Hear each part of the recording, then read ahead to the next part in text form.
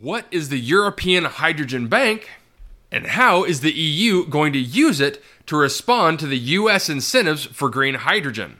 I go over this on today's Hydrogen Podcast. So the big questions in the energy industry today are: how is hydrogen the primary driving force behind the evolution of energy? Where is capital being deployed for hydrogen projects globally? And where are the best investment opportunities for early adopters who recognize the importance of hydrogen? I will address the critical issues and give you the information you need to deploy capital. Those are the questions that will unlock the potential of hydrogen, and this podcast will give you the answers. My name is Paul Rodden, and welcome to the Hydrogen Podcast. In an article from Tamarindo.global, Richard Heap writes, "Is the European Hydrogen Bank a game changer?" Richard writes, "Europe's green hydrogen industry is under pressure. The Biden administration in the U.S. came out with its $369 billion Inflation Reduction Act last August, including generous incentives that Goldman Sachs said makes utility-scale green hydrogen profitable.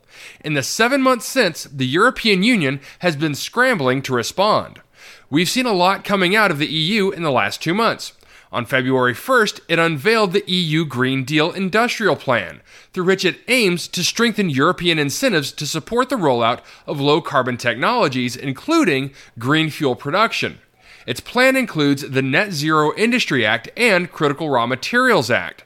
While the EU does not have the same ability to shape national policies as the White House in the US, it can still provide a supportive framework for its 27 EU member states. The European Commission followed that announcement on the 10th of February by finally adopting additionality rules that specify the terms under which hydrogen and other related fuels can be classed as green.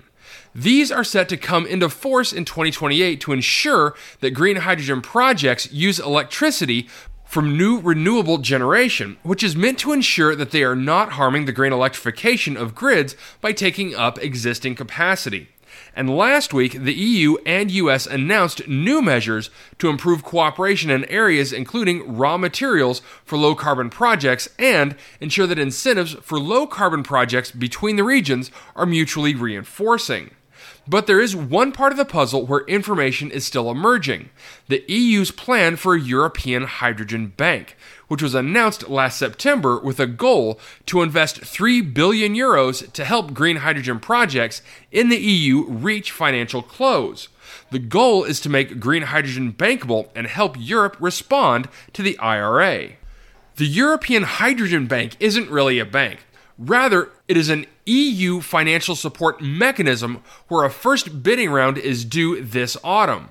Joanna Sheila, policy officer at the European Commission's Innovation Fund, shared more information at a webinar run by the Renewable Hydrogen Coalition last week. This happened before the Commission outlined further information last Thursday, which was the 16th of March. She said green hydrogen is, quote, the only viable pathway at this point to decarbonization in sectors including steelmaking, fertilizer production, and heavy transport. She said it was vital to accelerate growth in green hydrogen now to ensure that, for example, new steel factories can be built as environmentally friendly as possible. She also says that if you build a new steel plant, this thing lives for 50 to 60 years, so we really have a long lock-in effect. That's the only reason why we are even considering bridging that cost gap, which is, in effect, a subsidy. We're also very aware we can't subsidize sectors forever. She also added that EU needs to see green hydrogen technology costs fall significantly also. The European Commission is due to hold a consultation with the private sector on the proposed design of the first auction in May, ahead of bidding in the autumn of 2023. The bank is looking to support two types of projects: those inside the EU and those outside that supply the EU. The first tender is set to focus on those based in the EU. Sheila said that the EU plans to hold fixed premium auctions similar to the use of contracts for difference in renewables, where developers can bid for a fixed subsidy for green hydrogen created over 10 years. She said cost would be the main factor in its decisions between projects, but added she expected firms with off-taker interest in their fuel would be able to bid lower as they would have more clarity on their costs. The first auction will be a good indicator for how much interest there is from different industrial sectors in Europe to buy green hydrogen and how much they're willing to pay. Sheila expected a few dozen projects to be at a stage where they could bid in this auction and said the EU wanted to be the best accelerator possible. Other speakers in the webinar applauded the EU's goal to quickly set up a tender under the European Hydrogen Bank initiative and to make sure developers find it simple to bid. But they also expressed concern that would-be bidders should have to meet pre-qualification criteria to show they have viable projects near financial close. Rasmus Matheson, Manager of Regulatory Affairs for Power-to-X at Ørsted, said he backed the simple fixed price mechanism, but said there were some criteria that the EU could use to prioritize projects that will be able to secure support. He said these include financial guarantees in the form of performance bonds, so the bidders are financially liable if they fail to meet the terms of the subsidy contract. He also said bidders should be able to show a memorandum of understanding with off-takers for their fuel, including discussion of volume and price, to ensure that they are able to sell the fuel created, and the developers should be able to show that they have permission to use the sites with vital utilities in place, including water and electricity. If the project requires hydrogen pipelines, they could also show that they are confident that those pipelines will be in place at the project completion.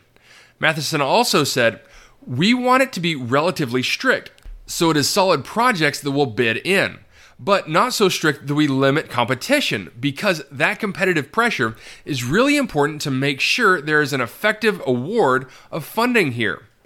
The European Hydrogen Bank has the potential to help some developers in the EU to bridge financial gaps at their developments, but those in the industry need greater clarity over the rules.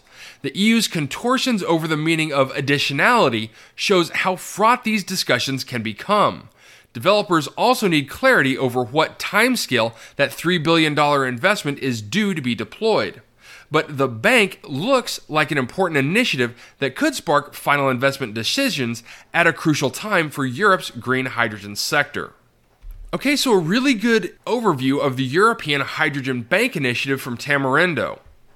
And as convoluted as everything seems to be right now in the EU around green hydrogen and their conditions and additionality requirements, it seems to be the overlapping theme is the same as in the US.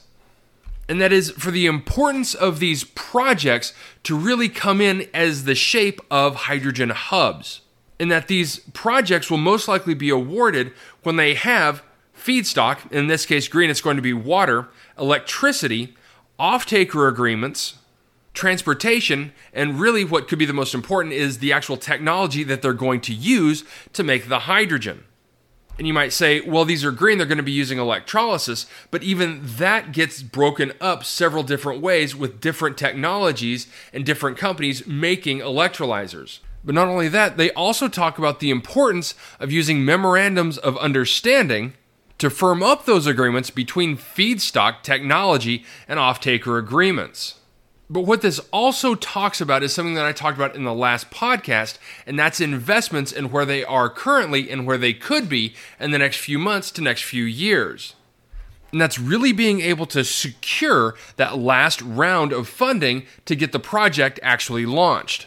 Now, I realize with so much cash still in flux, the 3 billion euros in Europe and the 8 billion or so dollars here in the United States for these projects and hubs, it's hard to really get a sense of project development, location, and different technologies that are going to be used in those projects until those funds actually get deployed, projects are chosen, FID decisions are made, and construction dates announced. But it does seem like we are getting very, very close to that actually happening. I'm hoping later this year. All right, that's it for me, everyone. If you have a second, I would really appreciate it if you could leave a good review on whatever platform it is that you listen to. Apple Podcast, Spotify, Google, YouTube, whatever it is. That would be a tremendous help to the show. And as always, if you ever have any feedback, you're welcome to email me directly at info@thehydrogenpodcast.com. And as always, take care, stay safe, I'll talk to you later. Hey, this is Paul. I hope you liked this podcast. If you did and want to hear more, I'd appreciate it if you would either subscribe to this channel on YouTube or connect with your favorite platform through my website at www.thehydrogenpodcast.com.